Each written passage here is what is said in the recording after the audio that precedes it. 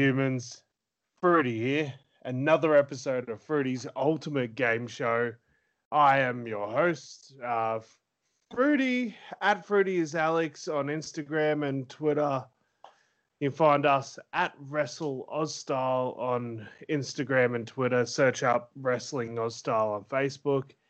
And with me at this time is the head honcho of the World Wrestling Federation in our little beautiful fantasy fun factory world. I am Chris Thunder on Twitter. Chris, how you doing, man? Yes, it's like talking to myself. If you are also at I am Chris Thunder. I didn't say that, did I? It's all good. I didn't say that. I said at I am Chris Thunder for you, didn't I? Yes. I just got the joke. Don't worry. I'm a tired boy today. I just did some gym stuff, and it's not a common occurrence for me. So, yeah, soon they'll be calling you Fitbox. Maybe. So, do you want to go over either what happened last month, or do you want to go over what twist you got? Yeah, I can do a bit of both. Go for it. Okie dokie then. So, last month, we at the WWF had SummerSlam from Wrigley Field in Chicago, Illinois, USA. Start off with an impromptu tag team match where Immortal, Jeff Jarrett, and Kurt Angle were defeated by Antonio Inoki and Jushin Thunder Liger. And also on the kickoff portion, Alicia Fox and Caitlin, and in no contest as Wendy Richter ran in. Pay-per-view portion saw Terry Funk retain his Hardcore Championship against X-Pac in a Chicago street fight where they brawled around the outside of the stadium. Ricky the Dragon Steamboat retained his Light Heavyweight Championship against the mystery opponent of Rowdy Roddy Piper. Andre the Giant retained his European Championship, absolutely battering Jake the Snake Roberts after a snake attack on Raw leading into SummerSlam. In the Tag Team Championship match, the Road Warriors, the new champions, retained against the team of the Briscoes. Co-main event saw Brie Bella, the new champion, retain against Kelly Kelly, and as Kelly Kelly lost, Brie now has in place a one-and-done rule for the entire women's division. And in our main event, a winner-take-all last-man-standing match between WWF World Heavyweight Champion Booker T and WWF Intercontinental Champion Bret Hart. Bret Hart ended up winning to become a dual champion. Yeah, that's a hell of a card, man. Yeah, and the little twist I got was I didn't get anything last week, which is good, but I get an extra twist drawn against me this week. Oh, that's what you got. Quickly putting you on the spot, do you have the twists that were drawn, like, even by me, written down? Yes. Can you verify if it was a no-show card or if it was a wellness violation card that I got? No show. No show. All right, cool. Yeah, last episode, WCW had War Games, 2 rings to rule them all. Yeah, we had Lita shockingly lose her women's title to Beth Phoenix. The West Texas Rednecks had a 6-man tag match against the Big Boss Man and the Freebirds with the Rednecks getting the win there. Immediately afterwards, we had Randy Savage versus Kurt Hennig in a West Texas bull rope match for the hardcore title, and Macho Man won that one, but thanks to the help of a masked man. But after the match, the masked man attacked Randy Savage It was revealed that the masked man was Ron Simmons, who pins Randy Savage and is now your hardcore champion. What else do we have here? Trish Stratus versus Melina, with Trish getting a clean win over Melina. The Dudley Boys beat the Rock and Roll Express. Eddie Guerrero lost to DDP in a very back and forth classic matchup, I imagine. Yokozuna versus the Ultimate Warrior. The Ultimate Warrior got the win there. After the match, there was some more mysterious shenanigans with Mr. Fuji was in a shark cage for that match as well, and Mr. Fuji was bleeding through the shark cage after the lights went out. And there was a crow perched on the shark cage. That's right. The Wild Samoans versus Rick Rude and Mankind ? Ended up being the Wild Samoans versus Rick Rude and Dude Love, the new tag team of the Rude Dudes, and the Rude Dudes got a big win there. Stone Cold Steve Austin beat Hulk Hogan. And then we had the War Games main event, the NWO versus the Four Horsemen, with the NWO getting a win there after a shocking, or not shocking, depending on who I've spoken to. Like, a fair few people picked it. Betrayal on the Four Horsemen by Edge, and he ends up spearing Lita, which forces Ric Flair to surrender for his team. And Beth Phoenix and Edge are revealed to be a couple and a part of the NWO. And we also got a teaser in the post-credits as well. But I can't be bothered recapping that. You just have to go back and listen to it. I loved that so much. Fair enough, my man. Oh, man. Yeah, so from there, WWF is going first this week. WCW is going second. So without further ado, I think we should get started. In your eye! Terrible. So we are building up to the September pay-per-view, WWF Payback, from the AT&T Center in San Antonio, Texas. I do have very brief notes for Raw this month because where I was building initially, I've had to rewrite a lot of this over and over and over again. So, yeah, like I said, very brief notes this month. Week 1, Indianapolis, Indiana. So we have the Road Warriors come out during Raw, and they're celebrating in the ring after retaining the championships in Chicago. When they are interrupted by the Bushwhackers, who do their usual stick walking around ringside, licking people's heads. They climb in the ring, and they just sort of stare down at the Road Warriors and then motion around their waist as if to signal they want a future title shot, and then leave. So it seems we may have a match set up for the pay-per-view.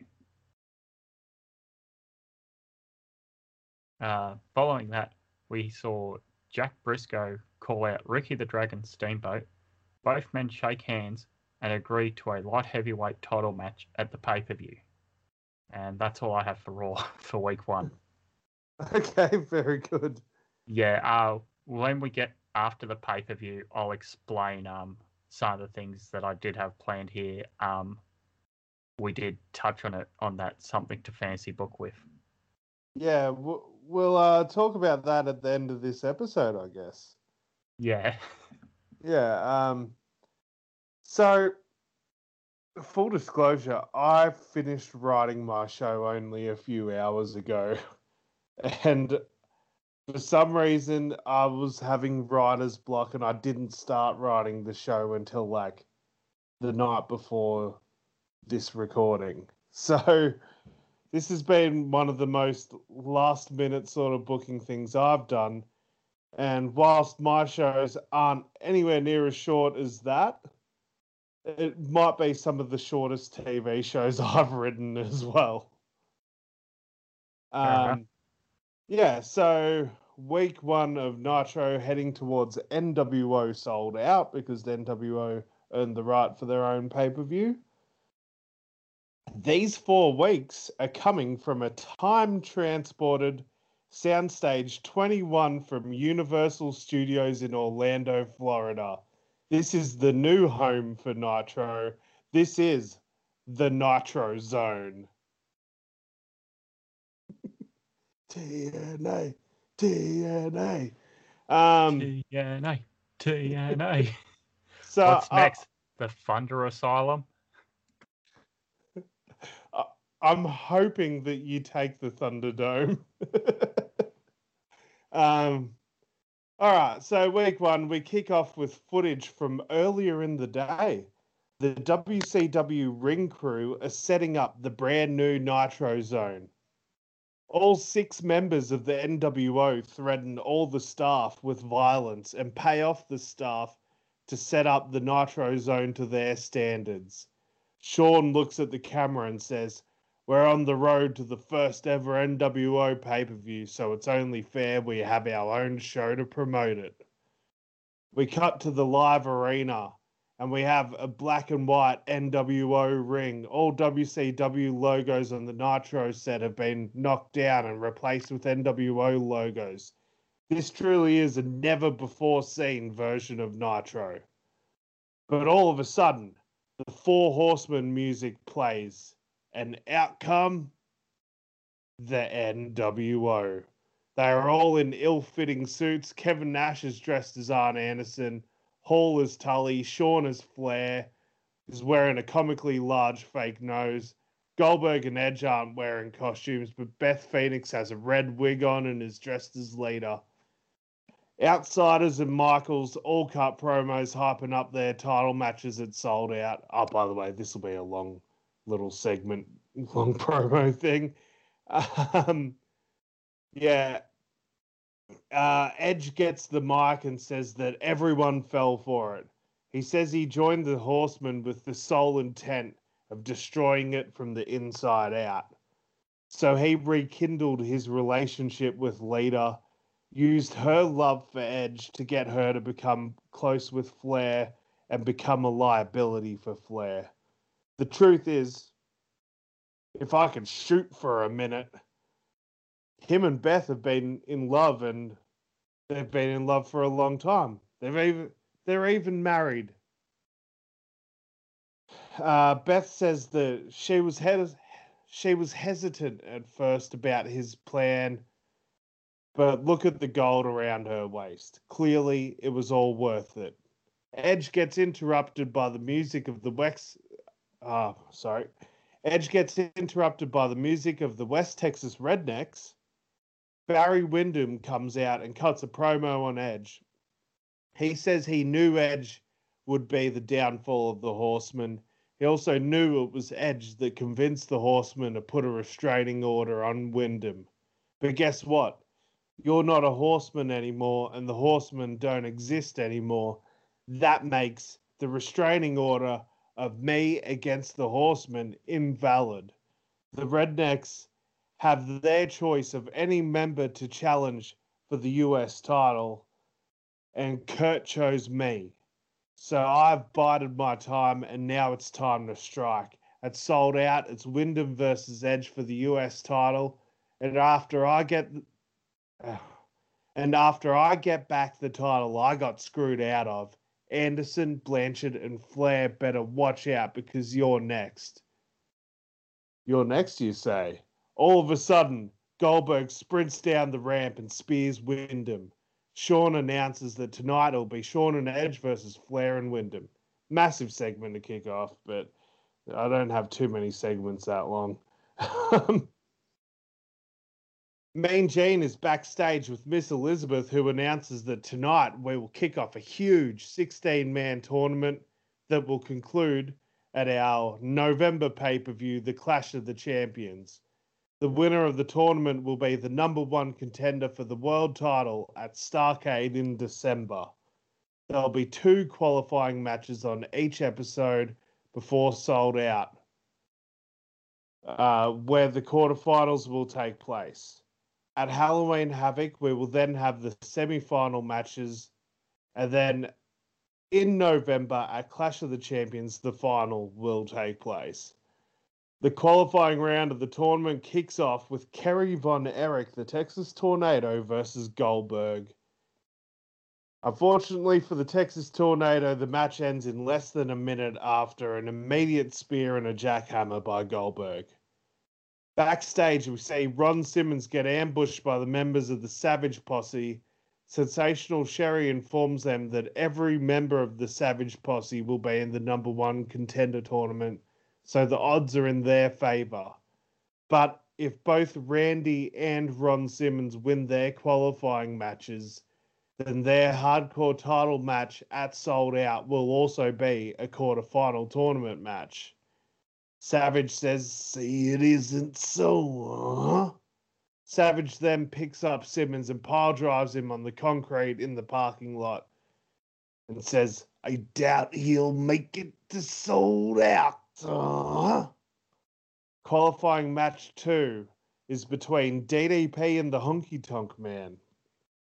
This is a 10-minute match, but DDP gets the win with the Diamond Cutter, and it will be DDP versus Goldberg in the quarterfinal at Sold Out. We get Jesse Ventura, who announces it Sold Out. We will have the official contract signing. Oh, sorry. Scratch that.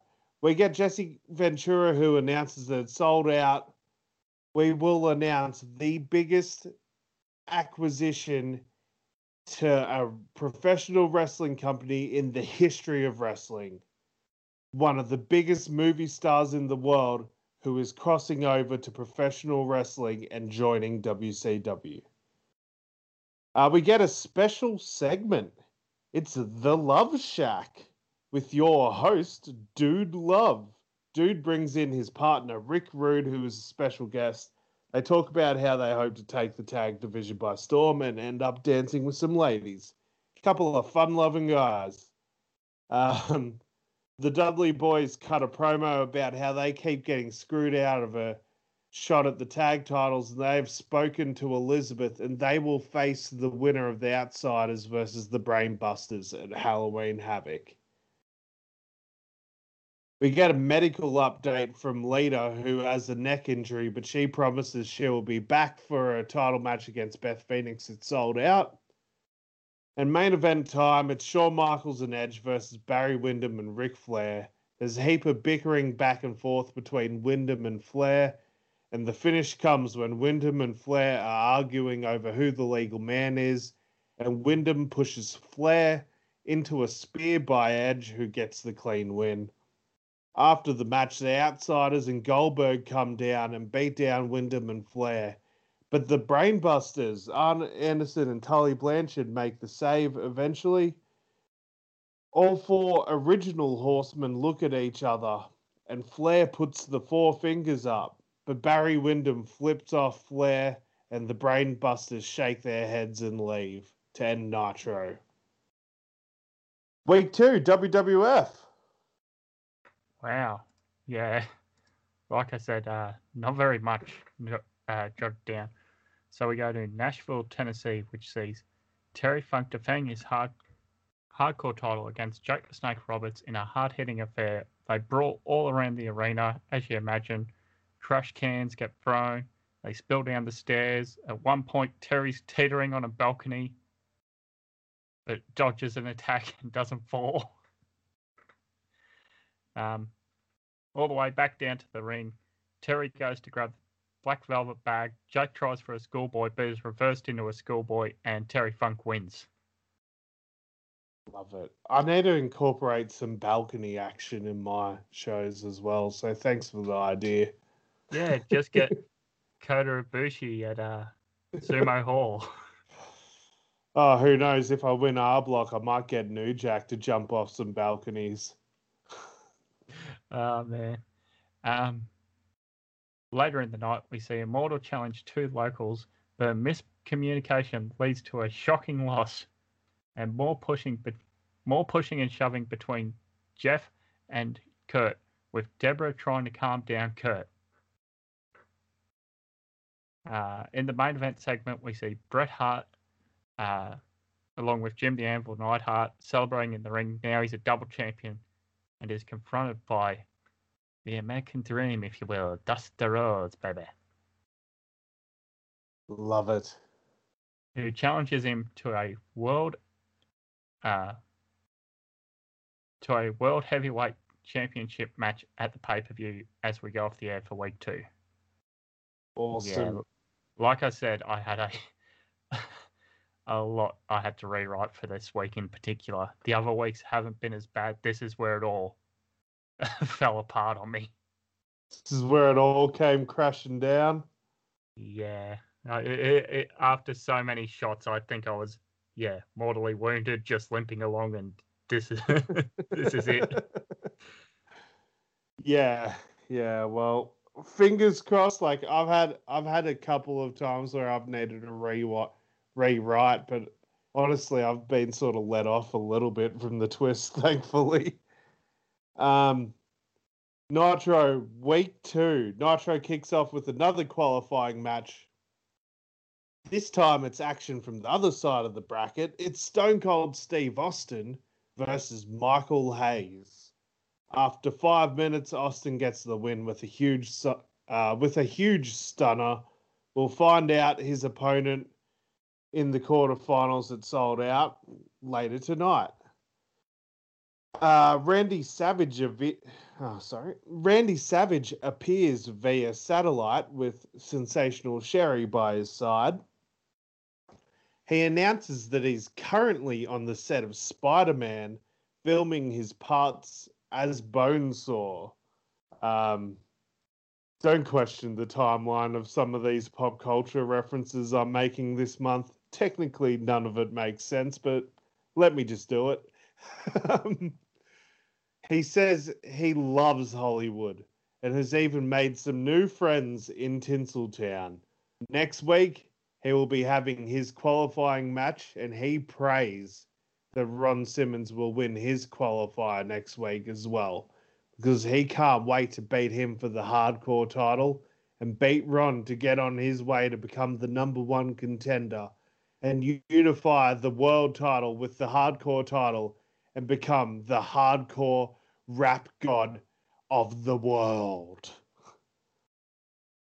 Arn Anderson and Tully Blanchard quickly beat some locals, and after the match, they cut a promo saying that we told Rick not to trust Edge and his bitch. Look what happened. Tully says that we don't need the Horsemen to be a dominant team because it's sold out.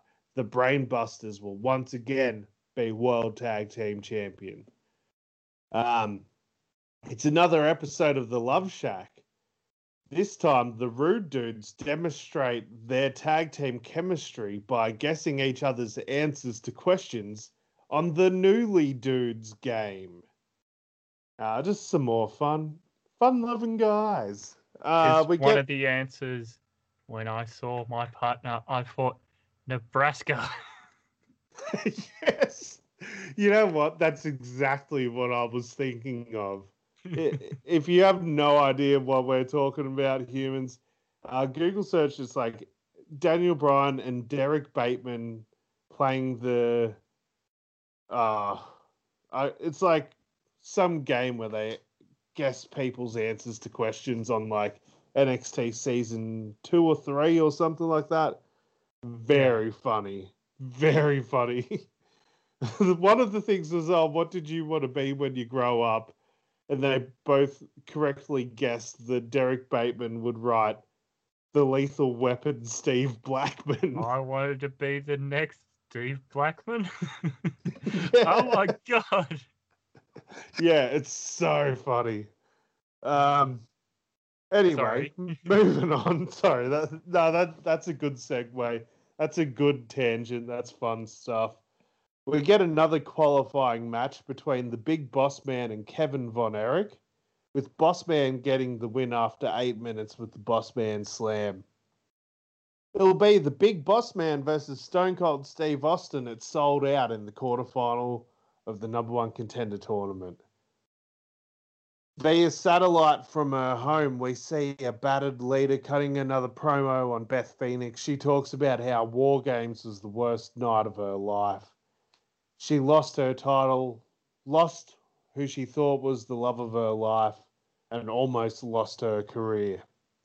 Then last week on Nitro, she finds out that she was merely a pawn in Edge's game of trying to get to the top of the industry. She says that it's sold out. It's not about the title anymore. It's about revenge. She'll do whatever it takes to inflict as much pain on Beth as Beth and Edge have put Lita through. Then the main event segment. Ric Flair arrives in a limo all by himself, but he gets jumped by the entire NWO. Out of nowhere, Barry Windham comes out and starts attacking Edge.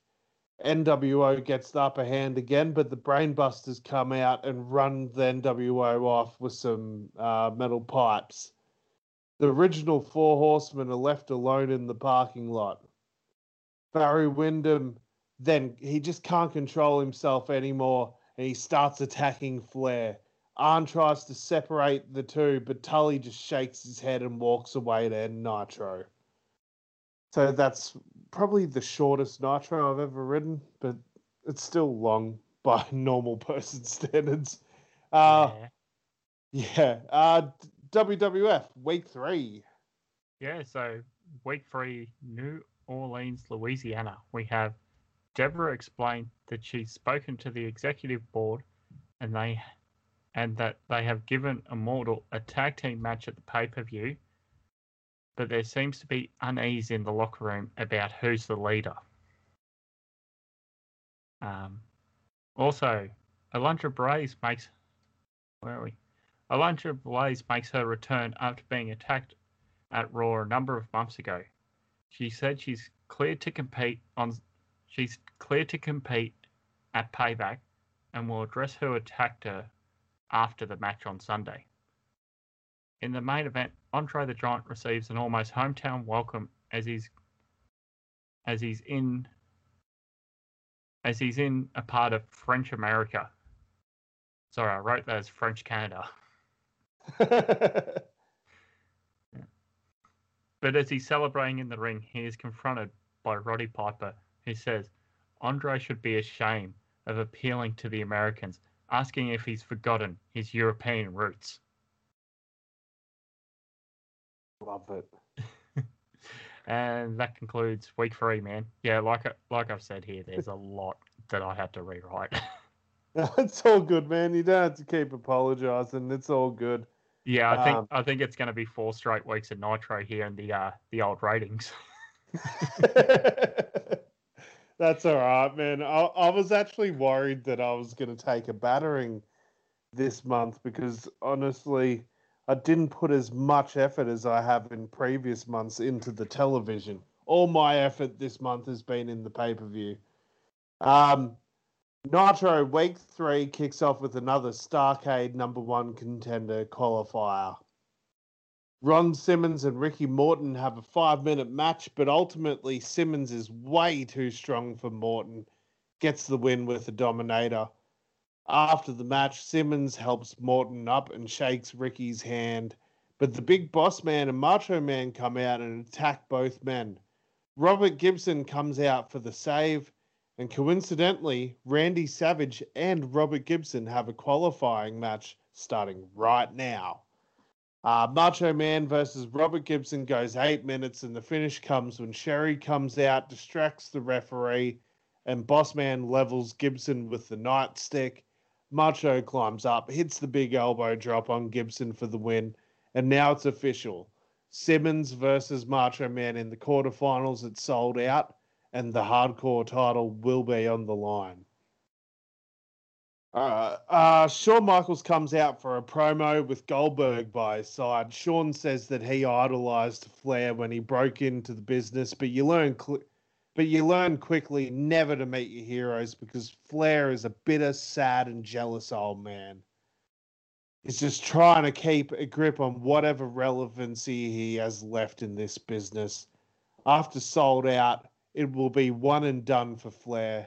And at Starrcade at the end of the year, it will be an all NWO main event after Goldberg wins the #1 contender tournament. Oh, and trust me, Big Bill knows exactly what to do when the time comes. I have a few extra zeros waiting for him. As for you, Flair, as far as I'm concerned, we've already beaten you physically and mentally. So the win is a certainty, and your career will be as dead as that other 80s has been whose career I killed, brother. Flair runs out and he is enraged, taking it to both men, but Goldberg and Shawn get the upper hand. But out of nowhere, DDP slides in. He hits the diamond cutter on Shawn and a diamond cutter on Goldberg. Miss Elizabeth comes out and announces next week the main event will be Shawn and Goldberg versus Flair and DDP.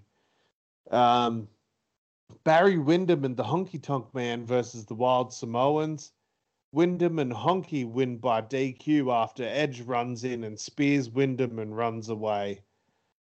It's another edition of the Love Shack. This time the Rude Dudes have bought each other gifts. Dude Love bought Rick Rude a fancy new suit, and Rick Rude bought Dude Love a gigantic lava lamp. A group of ladies joined them on stage and danced with them once again. Oh, they love having fun. We get another qualifying match in the tournament. This time it's Terry Gordy versus the returning Rikishi, who's been away for a little bit, for a few weeks now. 15-minute hard-hitting match.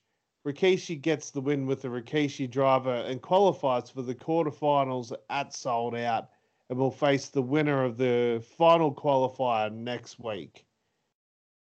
So, sorry, just lost my spot. Beth Phoenix cuts a promo about how pathetic Lita is. She's a poor example for all young women watching Nitro. The way she lets herself get used by men is disgusting. It's Sold Out. I will demonstrate how pathetic you are by once again quickly beating you, and then I will go home with the love of your life and show him what a real woman is.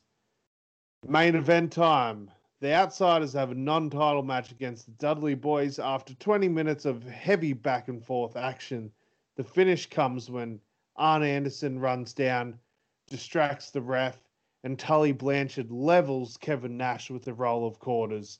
Dudley's then hit a 3D on Nash to get the win.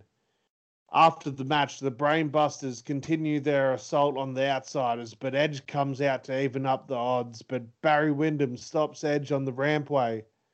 Shawn Michaels tries to come in as well, but Flair stops Michaels.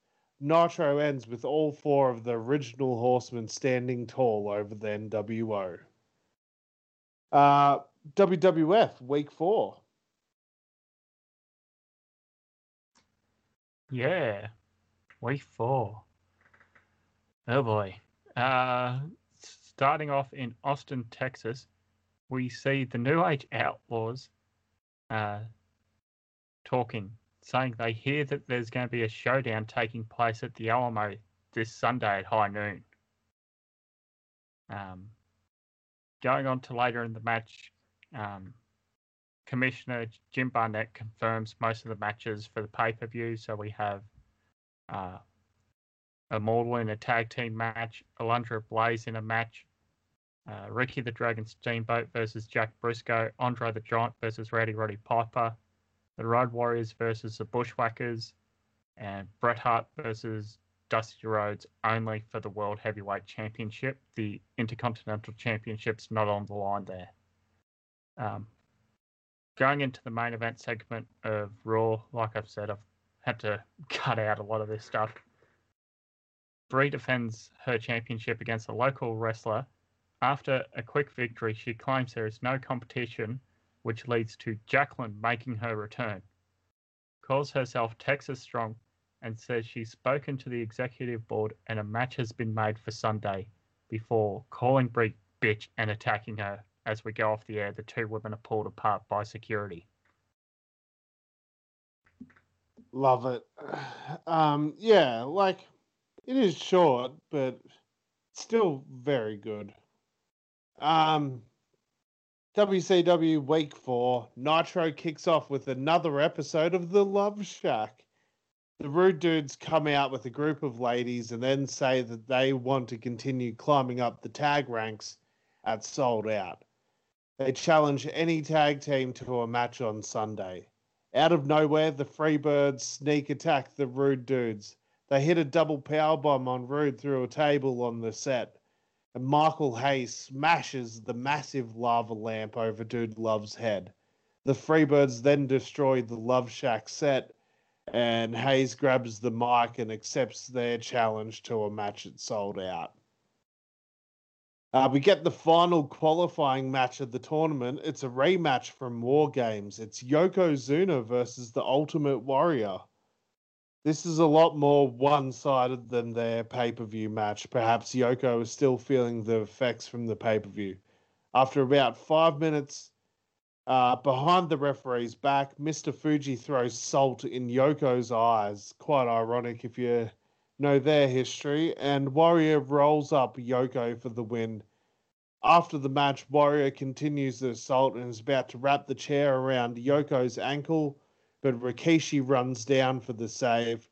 Commentators remind us that last month on Nitro, Warrior did that exact move to Rikishi, and it put Rikishi out for weeks. But this Sunday, Rikishi finally gets his chance at revenge against the Warrior in the quarterfinal match at Sold Out. Beth Phoenix squashes the local and cuts another scathing promo on Lita, but Lita's music hits and Lita is finally back here in the Nitro Zone. Lita has a chair in hand and hits Beth over the head with it. She then wraps the chair around Beth's neck and is about to hit a twist of fate with the chair wrapped around her neck, but Beth escapes and retreats with her title. Randy Savage and the Big Boss Man are in the ring with Sherry. Savage cuts a promo about how Simmons is an ingrate, who Savage is responsible for supporting Simmons and taking him out of the gutter, but Simmons repays him by taking his title. Savage says that on Sunday, he's going to make front page headlines all over the world, and he isn't going to let Simmons get in the way of that. He also says that the Boss Man will make quick work out of Austin, and Boss Man will face Savage in the final of the tournament.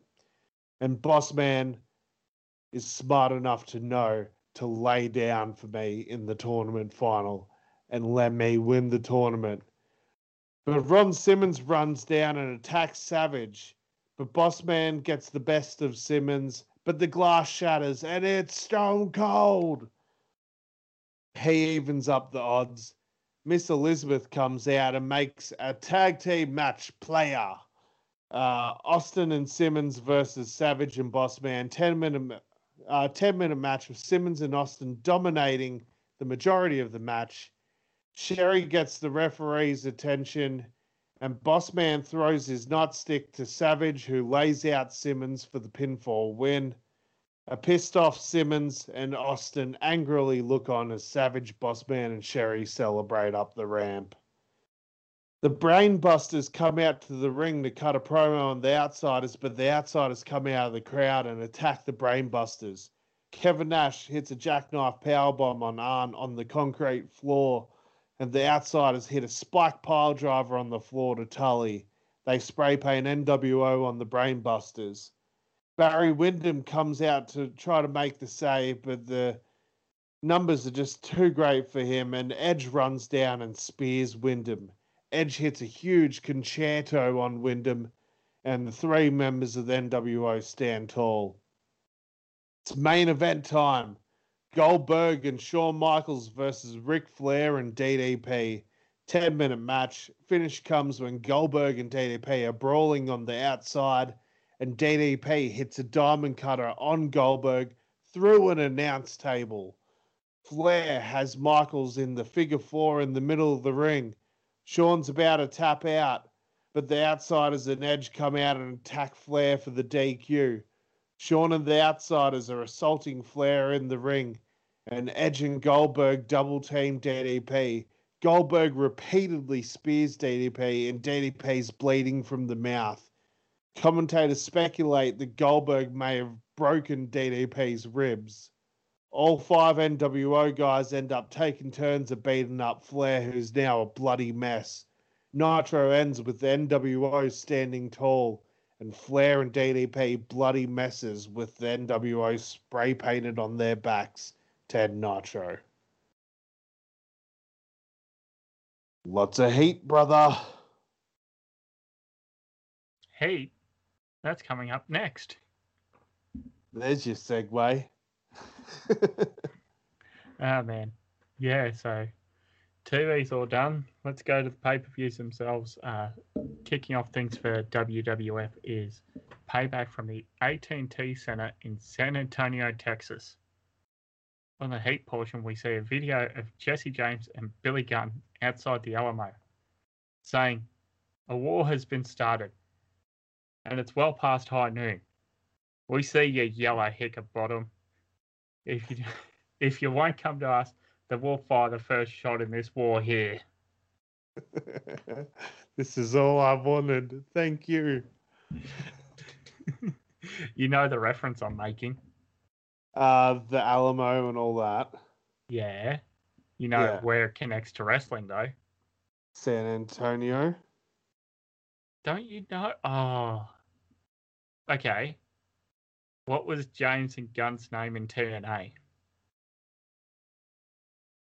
It wasn't the New Age Outlaws, it was... The Voodoo Kin Mafia? Yes. And do you remember when they cut a promo at the Alamo? Levesque, here, bottom. We're calling you out this Sunday at the Alamo. Oh, I forgot all about that promo. Oh my god. That whole stuff didn't even lead to anything. Oh, that was so ridiculous, but so awesome at the same time. Yeah, yep, completely forgot about that stuff. So bravo. I might actually go back and watch some of that stuff tonight. It's very funny. Yeah. Well, seeing our TNA today putting on Steiner promo, I'm just there laughing my head off. Yeah. Take your 33 and a 3% chance. Anyway. Yeah. Move on to the matches. Opening match. Because it couldn't happen last month, we have Alicia Fox versus Caitlin. After their no contest last month when Wendy Richter ran in. There's extra security around the ring. The two women back and forth. They fall over the top rope, out by the guardrail. There's a masked woman in a hoodie who jumps the guardrail and attacks both women. My God, it's Wendy Richter. Love it. And as she pulls her hood off, both women are laid out. The referee waves it off as a no contest, and she escapes through the crowd again as Jim Barnett is on the rampway, waving for security and referees to capture her. Still continuing this angle where she couldn't get a rematch, so she's taken out Paige, and now she keeps taking out Alicia and Caitlin, who are in contention. Second match on Heat was the Immortals tag team match against their surprise opponent, the Funks. Referee showing a lot of leeway here as it's just a bloodbath with all four men busted open. Back and forth.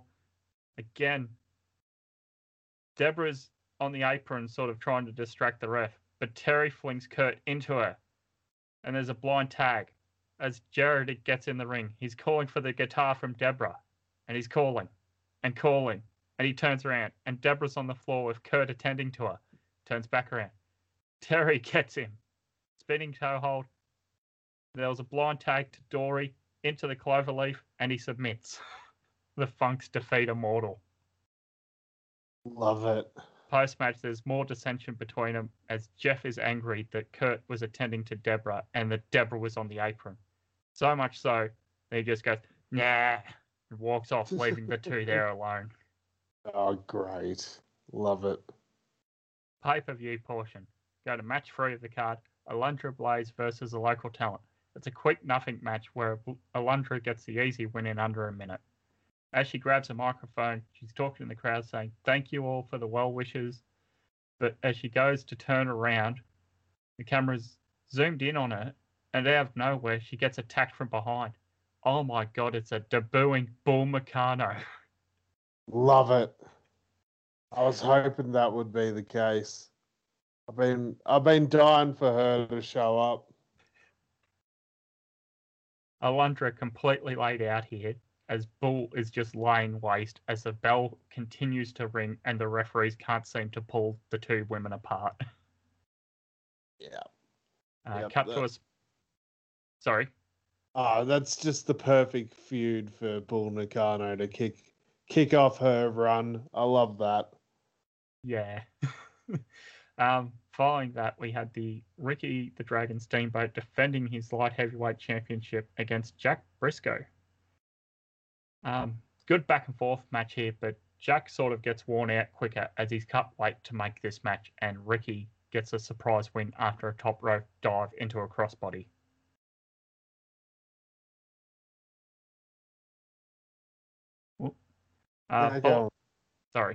Following that, we had the Andre the Giant European Championship match defending against Rowdy Roddy Piper.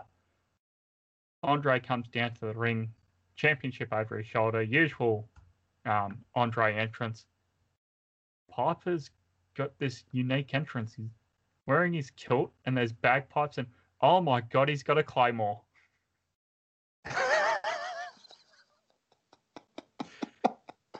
He's got a big old claymore on him, eh? Yeah. But the match is sort of nothing as Andre again batters around the smaller man into submission before just lazily pinning him with the foot of his boot. Bloody hell. Oh.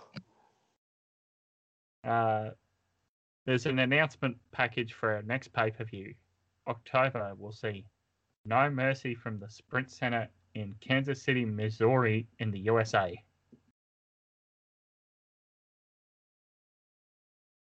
Love it. Yeah. I think I've already been there for a Raw, or I was in Kansas City, Kansas. I can't remember which side of the border I said I was. That's all right. They do that stuff all the time. At least when they did travel places. Yeah, that's the thing I was worried about doing. So that's why I keep my nitros in the same place. Yeah, looking in hindsight, maybe I should have taken that approach. Yeah. It's just lazy, but it's nice. Yeah, well, I've gone from the old picking a arena every show to just picking a city and then an arena for a pay-per-view. Yeah. Top three matches of the night, we saw the Road Warriors with Paul Ellering, the champions, the WWF Tag Team Champions, defending against the Bushwhackers. Sort of a nothing match here where Paul is calling all the shots for the Road Warriors. The Bushwhackers seem a bit lost here at sea, and eventually Butch gets caught out in a doomsday device as the Road Warriors win. Just to break there for a moment, which one's the one like when they did the Hall of Fame had the walking sticks? Was it Butch? Yeah, it was Butch. Oh no, I feel bad now. That's all right. Yeah, Luke lives in Florida, but Butch lives in New Zealand. I literally heard a podcast today about, and they were talking about what the Bushwhackers are up to these days. It was actually Brian Myers and Matt Cardona talking about it because Brian Myers just got some vintage Bushwhackers action figures and he wants to get it signed by both guys. So, speaking of those guys, just for a very, very brief moment, because I forgot to bring this up on the wrap, do those guys and Edge and Christian still get along? Like, because they're both podcasty type guys and Edge and Christian are sort of comedy and they're sort of figures. Do they get along at all in the podcast world? Oh yeah, they're like Edge is like Hawkins and Ryder's like legit mentor because of the whole Edgeheads thing when Hawkins and Ryder like were part of La Familia with Edge in like '08, '09, and they were all dressed up as Edge. Do you? Oh, you might not have been watching at the time. I'm familiar with it. Yeah, and Christian loves making fun of Zack Ryder, but like they're all like buddy. Fair enough. I wasn't 100% sure there. Yeah. Like if it was a case of where they were good friends on screen, bad friends off screen. Yeah, like Edge and Christian both love to talk about how much they love Brian Myers and then say something mean about Matt Cardona, Zack Ryder. But like they just do that because it's fun to do to Matt Cardona because he takes himself pretty seriously sometimes. Yeah, what is he? No days off? Something? Always ready. Oh, Mr. No Days Off is Darren Young, Fred Rosser. yeah, he's a good wrestler. Yeah, where'd that come from? We need to talk about that more on a wrap sometime. Yeah, it's because he's on New Japan Strong. Anyway, Yeah. Bushwhackers tangent. You're Yeah, welcome. well. Oi! Yay! Yeah. Yeah. Couldn't be licking people's heads anymore. No. Didn't they lick? Well, I'm here now. Didn't they lick like the wrestlers' heads when they did their Hall of Fame entrance? Like the Yeah. people who sit front row and that. Yeah. It's also like really jarring to go back and watch some of their matches and they're just licking kids in the crowd. Oh yeah.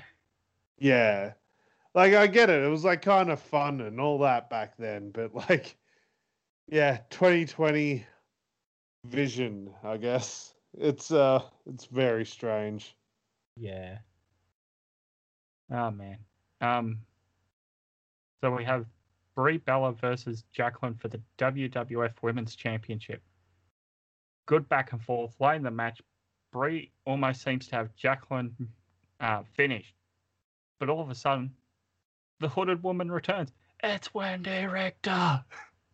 Hey. She ruins this championship match, taking out both Brie and Jacqueline, holding up the championship, and then throwing it down, stomping on it, and fleeing through the crowd. Bloody Wendy, I tell ya.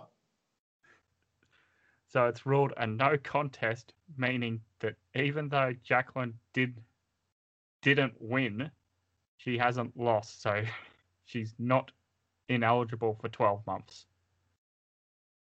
Ah. Yes. And main event is our World Heavyweight Championship match, which sees the dual champion Bret Hart defending only the World Championship. He is still the Intercontinental Champion against the American Dream, Dusty Rhodes. Oh boy. This is sort of the match you wouldn't expect from a WWF Dusty. It's a lot more technical. I forgot to ask earlier, so I'm guessing the Dusty Roads you're picturing when you're booking this has yellow polka dots, right? Not quite. Okay, good. I was thinking more, just plain black trunks and his Good. usual attires is what he wore in his later years on NXT, his sort of cowboy attire. Yep, I'm fine with that. Thank God you're not booking polka dot Dusty in your mind. You can still give him, like, in your mind, still give him the awesome WWF theme song. Just don't give him the polka dots. Needs more cowbell, just wait.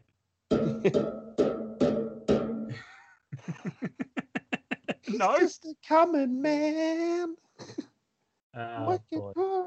Anyway, go on. Yeah, a lot more technical than one would expect from a Dusty Rhodes, but Brett gets the upper hand here, somehow managed to supply the sharpshooter and gets a submission win over Dusty to retain the World Heavyweight Championship. Post-match, there's a sign of respect between the two wrestlers. As Dusty leaves, Brett celebrates in the ring and we go off the air, heading towards No Mercy next month. Very good. A small part of me wanted Dusty to win. But I'm just Dusty biased. I'm Rhodes family biased, let's be real. Yeah, that and horrible tattoos. At least Dusty didn't have any bad tats. No. Does Dustin? Oh, he has his full sleeve thing. I'm sure there's something bad on that sleeve. Maybe. Yeah, maybe. WCW, take it away, sir. Yeah, well, I was just thinking, if Dusty did like a Cody and like had a tribute to his father on his chest as a tattoo, but Dusty just had plumber written on the chest. Yeah. Yeah, son of a plumber. All right. NWO sold out. The tagline is "Paint It Black." And it is our theme song for this month. Thank you, the Rolling Stones.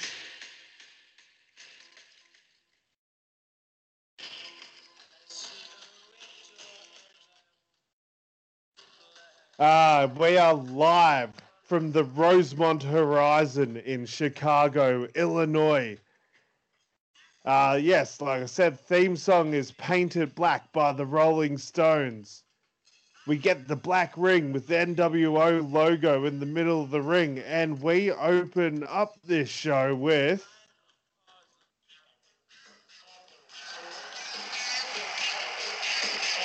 Yes, that's the NWO music. I noticed on the last episode of the podcast, sometimes when I play the music over my microphone, it sort of cuts in and out. So sorry. We open up with all the NWO members with all their titles, welcoming everyone to Sold Out. Scott Hall says, "Survey time. Is everybody here to see the WCW?" Crowd boos. "Is everybody here to see the NWO?" Crowd cheers. Hall says, "One more for the good guys." Commentators JR, Ventura, and Heenan are shocked and appalled by how pro NWO this crowd is, but that sort of gives you an illustration of this sort of smart crowd here in Chicago. And we kick off the night's matches with a number one contender tournament quarterfinal match. It's the Big Boss Man with Sherry Martel in his corner versus Stone Cold Steve Austin. 10-minute back and forth match. Finish comes when Sherry has the referee distracted and Randy Savage runs down. He throws the nightstick to Boss Man, but Austin intercepts it and takes an Adam Gilchrist-like catch and levels Boss Man with the nightstick and then hits the stunner for the win. Savage is furious outside of the ring. Austin advances to the semifinals next month. Another quarterfinal match. The winner of this match will take on Steve Austin at next month's pay-per-view, Halloween Havoc. Rikishi versus the Ultimate Warrior. Hard-hitting 10-minute match. Finish comes when Fuji distracts the referee and the Ultimate Warrior throws salt in the eyes of Rikishi and somehow manages to get Rikishi up for the Tombstone Piledriver for the win. After the match, Warrior goes to continue his assault on the ankle of Rikishi, but the lights go out. The lights come back on and Rikishi is gone. All of a sudden, something's falling from the ceiling on top of Warrior. Cameras zoom in. It's a bunch of scorpions, but they're dead. It's like dead scorpions dropping. You could call it a scorpion death drop. What does this mean? Oh, no. I got it a little after you said it. I'm sorry. That's all right. Oh. Continue, kind sir. Sorry. Yeah, that's all right. Um, what does this mean? Warrior and Fuji retreat next month at Halloween Havoc in the semi-finals of the tournament. It will be a never-before-seen match, the Ultimate Warrior versus Stone Cold Steve Austin. We now get the fabulous Freebirds, Hayes and Gordy versus the Rude Dudes, Rick Rude and Dude Love. This is an 8-minute match. Finish comes when Rude throws Gordy to the outside and has Hayes in the Rude Awakening neckbreaker position. And Dude Love, who is the legal man, locks the mandible claw on Hayes whilst Rude drops Hayes in the Rude Awakening simultaneously whilst Dude has the mandible claw locked on. Commentators call this move the Dude Awakening. Dude Love keeps the claw locked on for the 3 count, and the Rude Dudes get the win here with the debut of their new finisher, the Dude Awakening. So many puns to be made just by crossing these two wrestlers together. Backstage, Mean Gene is with Miss Elizabeth, who announces... Oh, sorry, I just started laughing again about the Scorpion Death Drop thing. It's one of the dumbest things I've ever written. Mean Gene's with Miss Elizabeth, who announces that the winner of tonight's tag title match will take on the Dudley Boys for the titles next month. As we already sort of know, I don't know why I wrote that again. Sorry. It's now time for Goldberg versus DDP in another quarterfinal match. DDP comes out with his ribs heavily taped up. He comes through the crowd. As we all know, he is the People's Champion, the first People's Champion, if you recall. So, yeah, just an argument I've had with someone in the past. DDP was called the People's Champion in wrestling first. The People's Champ? Yeah, DDP was called that first, before Dwayne was. Oh, wow, there you go. Yeah, he was called that in like 97 or... Yeah, like early 97. 10-minute match. And the finish comes when DDP dodges the spear and Goldberg accidentally hits the ref with the spear. DDP hits the diamond cutter on Goldberg and has Goldberg pinned. But DDP realizes the ref is laid out. He tries to wake up the ref. Out of nowhere, Shawn Michaels runs down. He super kicks DDP. He then wakes up the ref. Goldberg picks up DDP, hits the jackhammer for the win, advances to the semi-final of the tournament at Halloween Havoc. It's now time for the final quarterfinal match. This time it's a hardcore title match between Ron Simmons and Randy Savage. Randy Savage comes out first and then Simmons. Simmons doesn't make it halfway down the ramp before Savage attacks him and the match begins. Lots of weapons in this match. Chairs, trash cans, trash can lids, kendo sticks, cookie sheets, all the plunder. About 10 minutes into the match, both men are bleeding. The finish comes after 20 minutes of violent action when Simmons has a table set up outside the ring. Sherry tries to get involved on the apron, but Simmons grabs her. Savage goes to attack Simmons, but Simmons moves and Savage accidentally knocks Sherry off the apron through the table outside. Savage looks shocked, turns around into a dominator for the 3 count, and Simmons advances to the semi-finals at Halloween Havoc.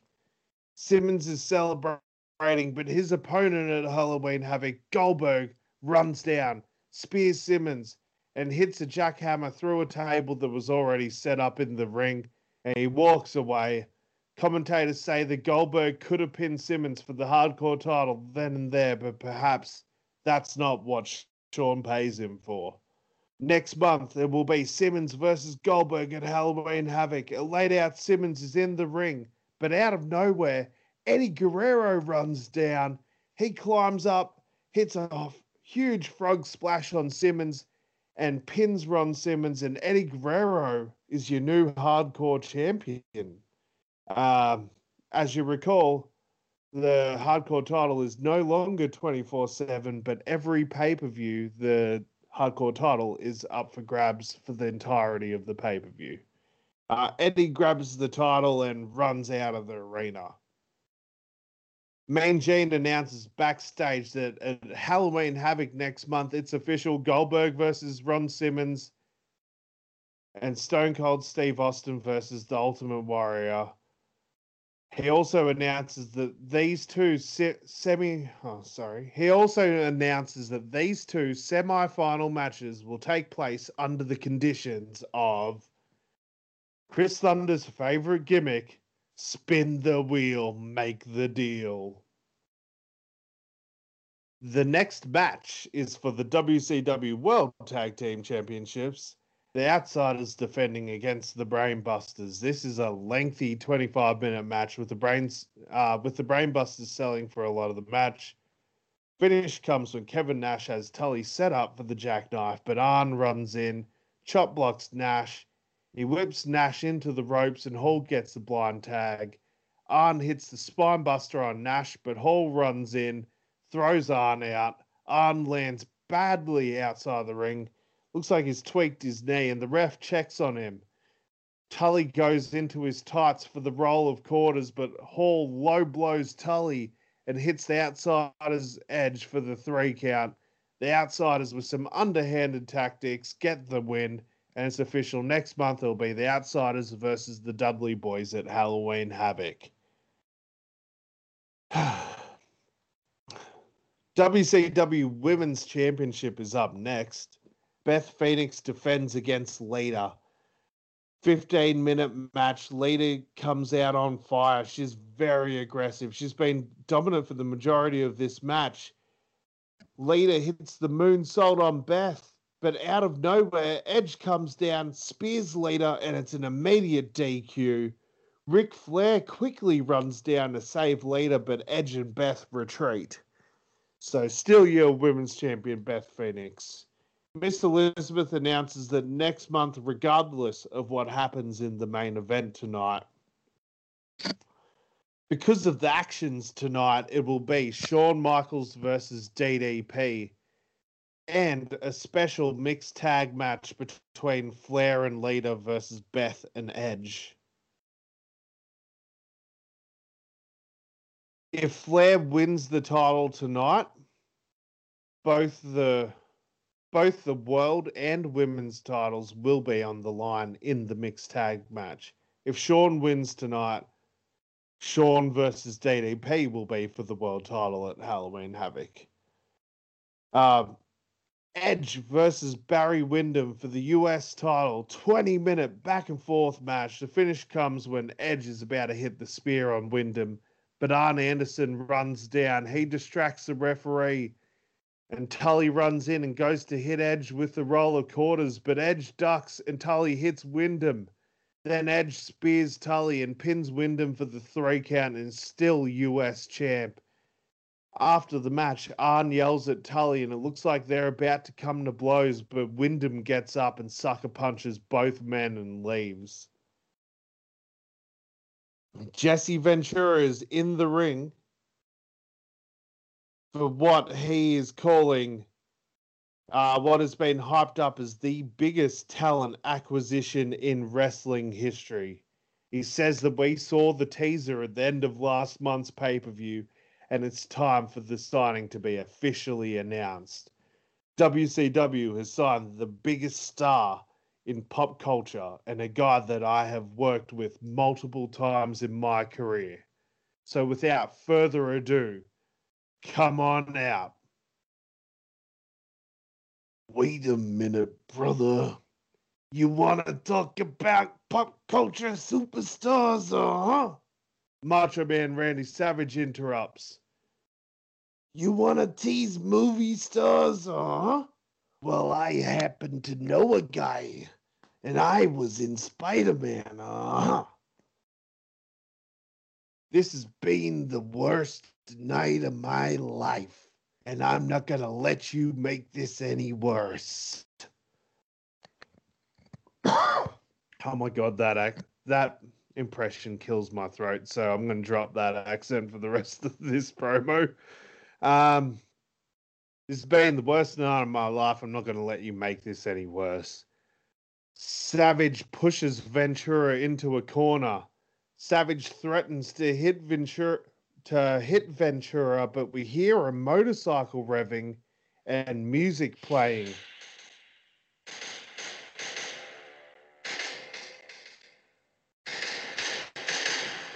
The motorcycle drives down the ramp, and you guessed it, it's Arnold Schwarzenegger. It's Arnie. Ventura and Arnie are standing on each side of Savage. Ventura says, Mr. Savage, allow me to introduce to you the newest WCW superstar, my good friend who I've done 3 movies with, Arnold Schwarzenegger. Arnold's pumped up. He's hyping up the crowd, gesturing at him. Savage says, when I said a few weeks ago, I made a new friend in Hollywood, I wasn't joking. When I was talking about pop culture stars and a movie star, I wasn't talking about me. I was talking about him. Savage points to the ramp.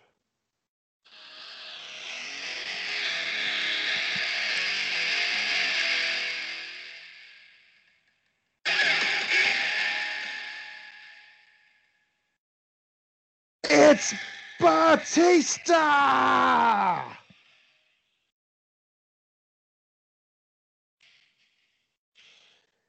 Batista is here in WCW. That is what I got out of a recent trade, humans.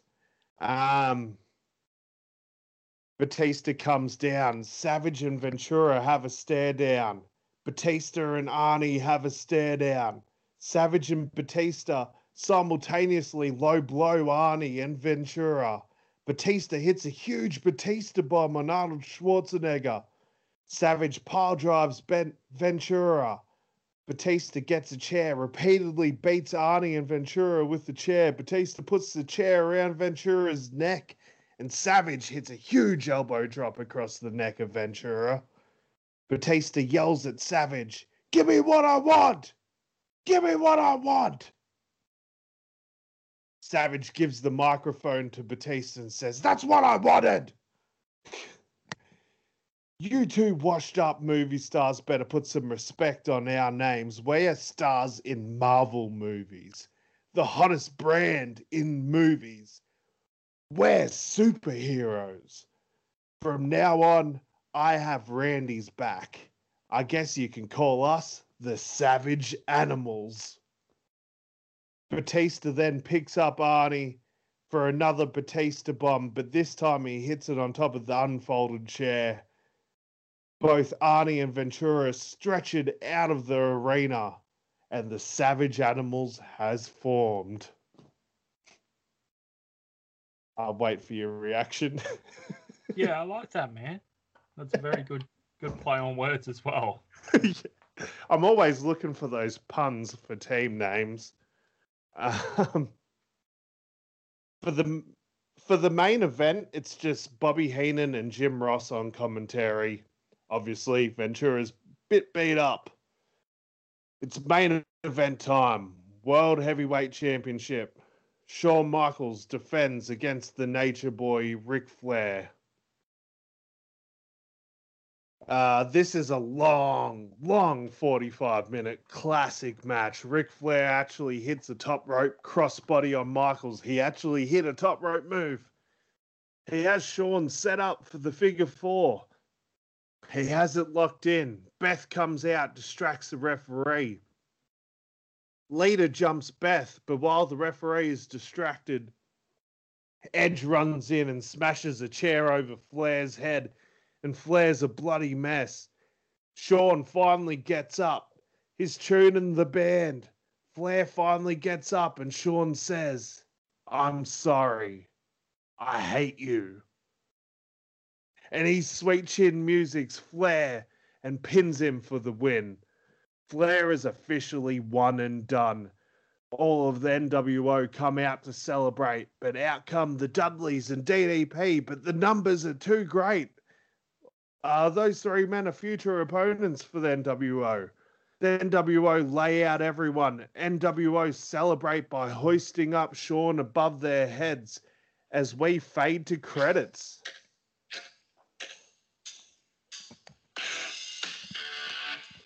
I know how much Chris loves some AC/DC songs in wrestling. We would like to thank AC/DC for the use of their song Back in Black for the credits. The credits just repeatedly credit NWO for everything. Producer, NWO. Director, NWO. Grip, NWO. You get the picture. The credits fade out, and we see a dark, rainy alleyway. We see the dark silhouette of a man in a trench coat walking through the alleyway. There's a lot of posters on the brick wall in the alleyway. He stops at a particular poster and we zoom in. It's a poster for Halloween Havoc. We see a baseball bat tap the poster and the bat slowly rips the poster off the wall. And we fade to black to end of the show with that post-credit teaser. All right. Sorry, I thought you had more to add. Yeah, that's a really good tease. Yeah, I've really enjoyed doing the post-credit thing last month, but I also was like, oh, I can't just do the post-credit thing once. It has to be for it to have made sense in the scheme of things, it has to be a common thing. So I have to do the credits at least one more month, and this was another chance to do another post-credit scene. Very good, sir. I really like your show. I like the way you brought in Blue Taster there. Yeah, brought him in. The debut of Arnie, unfortunately, didn't go as expected. Looks like a bit of a friendship between him and Jesse Ventura. Of course, those two guys have starred in Predator together and The Running Man, and they were both even in Batman and Robin, but Ventura had a very small part in that. Oh, okay.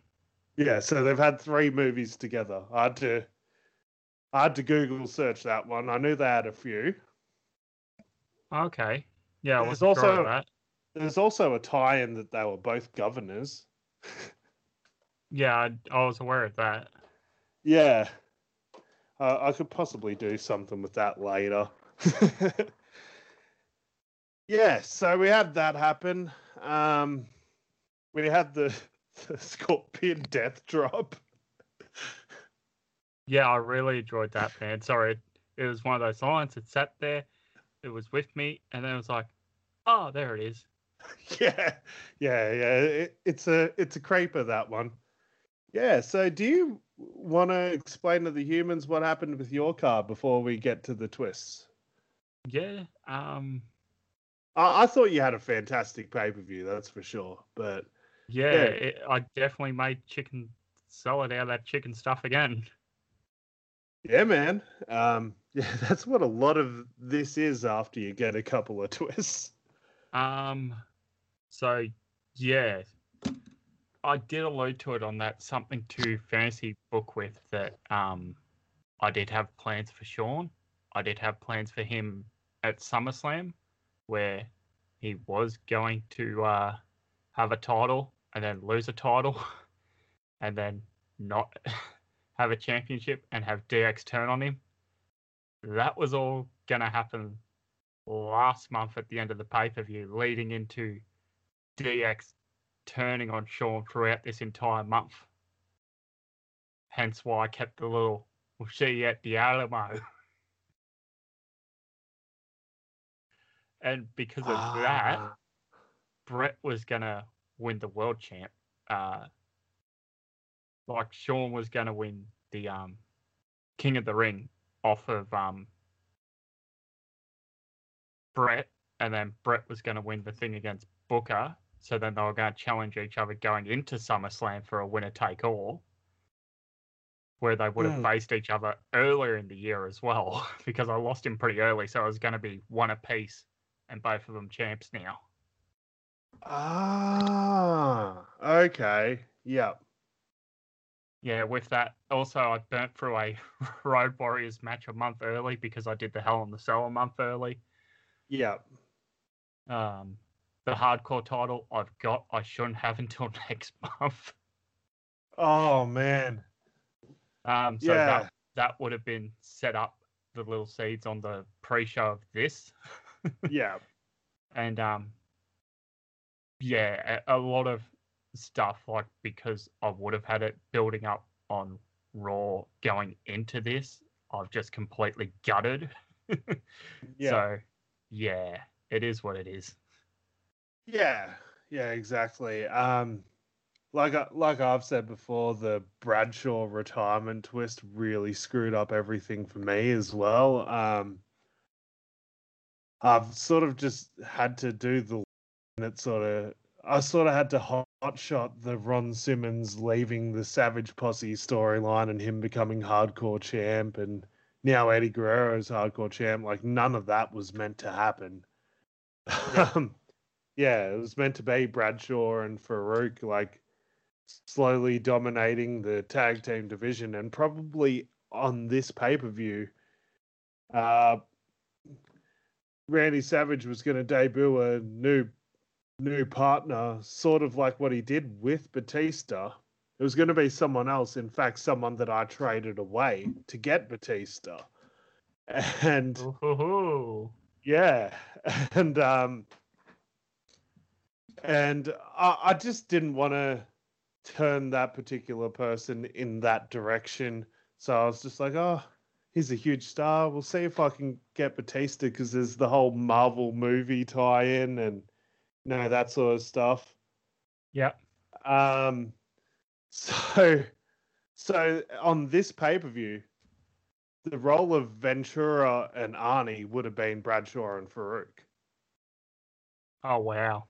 Yeah, and Ventura and Arnie, like, being a thing, would have not happened until like a month before, like, the end of the year, because we would have had to do a couple of months of like Savage and his partner versus Bradshaw and Farouk.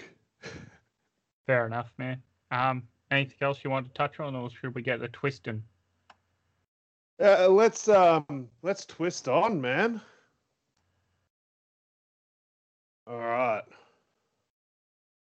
Let's get the video scope set up, as Macho Man would say, so you can see my ugly face, so you know I'm not doing any shenanigans. All right. You went first, so that means I go first. Yes. Yep. Oh, hang on. Yes, Alex goes first. Yeah. You can have 2 twists in a row. Random free agent. Boring. All right. Is there one in there that you definitely want without saying who? There's like 2 or 3 I definitely have ideas for. Yeah. Yeah. Probably like 4. Okay. Come on, Bruiser Brody. That would be nice.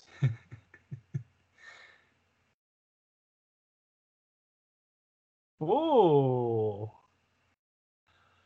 That'll be hard. Oh man, that might change my R block plans if I win. Man. Because there's Stuff. there's stuff. Yeah, I don't even need to say too much. To give the listeners a hint, I just drew a guy that's a very famous manager, but only famous for managing a few guys. Oh, The- yes, I, yes, I I've, know who. I've got some ideas, but yeah. Alrighty. Double dipping this week. Yeah, you get your lucky double dip. I want one of those ones where I draw out something against you, where I pick your gimmick or pay-per-view or something. That would be nice. Because I haven't had one of those yet. Yeah, that I would actually love that too. That would be really good for this month because like Halloween Havoc's coming up and I can just throw gimmicks on top of gimmicks for no reason. Bro.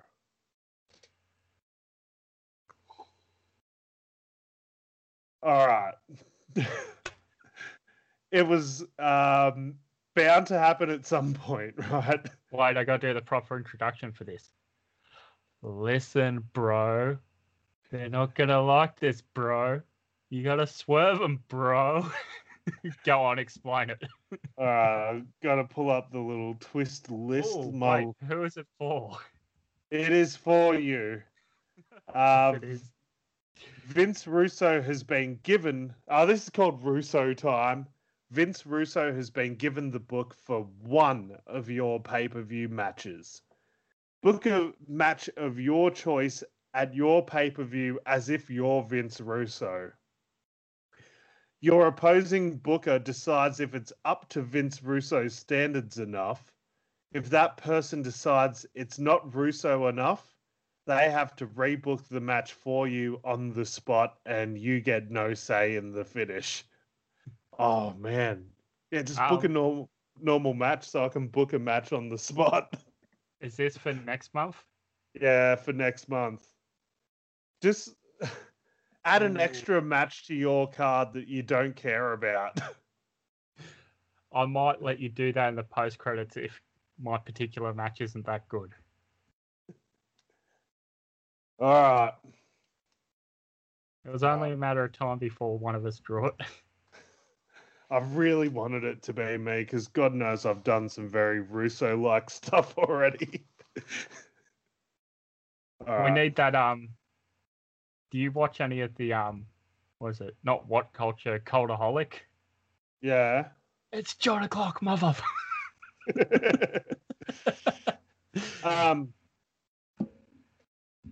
Uh-oh. This is huge. Hang on. I need full screen for this then. Oh, for fuck's sake. Get out. This could stuff me up too. Okay, read it out so everyone can hear. Random trade. I guess you just reach into the pools and pull one out for me and then pull one out for you. Is that how it works? Yeah. Champs exempt? Champs exempt. So if one of us gets a champ, is that a block for both? I think we've discussed before it's a block for one. Yeah, but we haven't discussed this random trade one. I know that. So is it a block for the entire trade, or will one of us go if the other one's a trade? You know what? If you pull out a champ, you have to pull someone else out. Okay, that sounds fair then. Yeah. All right. I'm doing twists first today, so I'll rip the band-aid off and draw my giveaway WCW first. going first. Yep.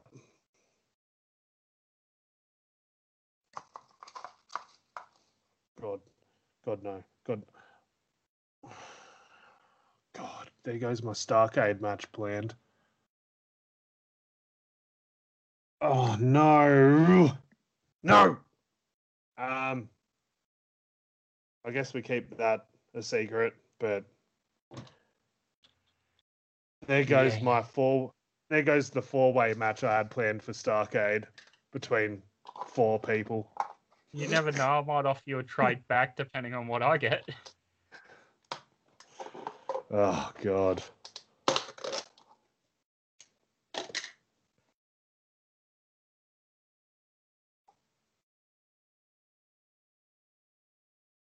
Oh, I don't know if that's fair.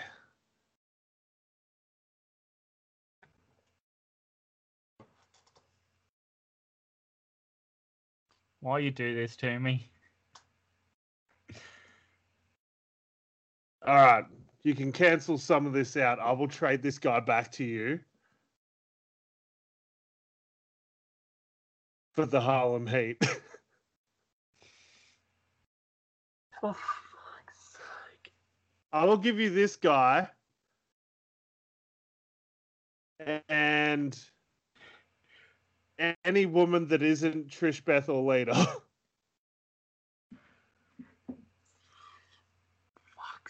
For fuck's sake. I mean, bugger. I don't really want him. Well, then I'll trade you the one I had back. I've got to double check the rule for the forced trade because surely... We have to leave it for a month to think about. Yeah. Yeah, where's random trade? As we wait, dear listener, Alex is just consulting with the third umpire's rulebook, so we have drinks on the field at the moment.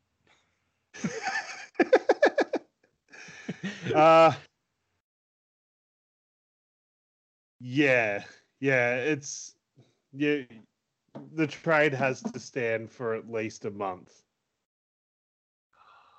Okay, so I've got. You know what? Oh, bugger it! That's not even who I wanted out of your roster. But this guy's going into your roster, Tub, and this guy's going into mine.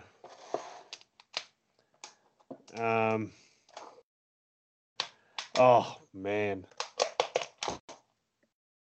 I was going to release some people today, but I don't think I'm going to now. Hang on to some traders. Yeah, I was going to get rid of a couple of fellas and see if I could get a couple of the people in the free agent pool I wanted. Because as you and I have discussed off air, the tag teams that were part of one card are now split up into singles. So there's no more of the WWE rule of injuries where if one member of a tag team's injured, both are. This time it's everyone split up. That's how Bradshaw retired and Farouk didn't. I forgot to explain that on that Something to Fantasy Book with episode, but yeah, all the tag teams are split up now. What about in the roster tubs? What about the free agents? Are they still tags until drafted? They are tags until everything's tags until drafted. I think there's only like 3 tag teams in there. One of them was on my roster. I see. Yeah, I suppose we should finish up. It's getting a bit late. Yeah. Yeah. Give it a couple of episodes, and you can have the guy I got back, but it might cost you. Oh, I don't know that happened. Oh man, what am I? My whole storyline for Starcade makes no sense without the guy I just lost. You could always say that he's just injured for a month. It could have been any of the other 3.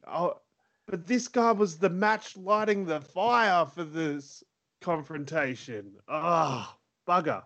I think we both got screwed. Yeah. To be fair, I think I got screwed by not getting the Russo time card because I would have loved that.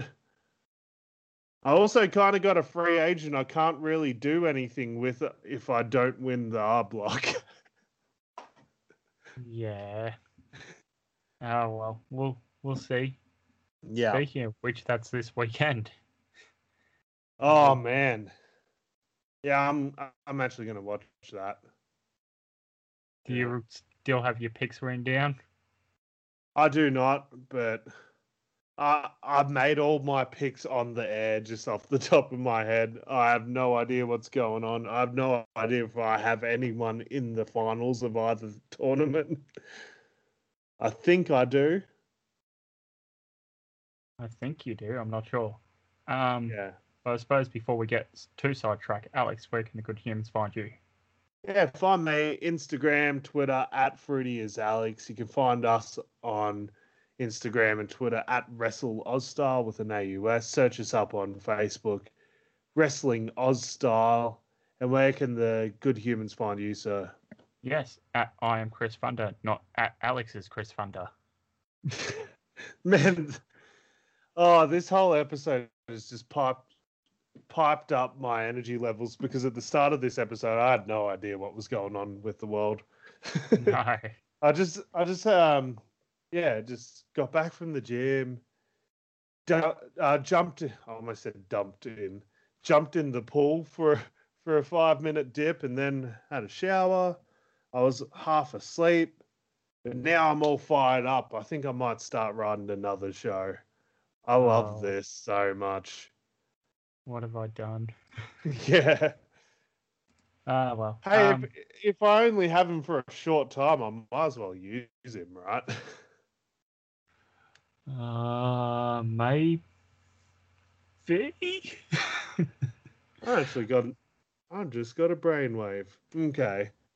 Anyway, you can listen back to the entire Wrestling All-Star archive for free on SoundCloud, Google Podcasts, Podbean, Spotify, Stitcher, and TuneIn. Nothing left to say but good day, and we'll speak to you next time. Get it? Like dead scorpions dropping? Scorpion that drop! Huh? Ha!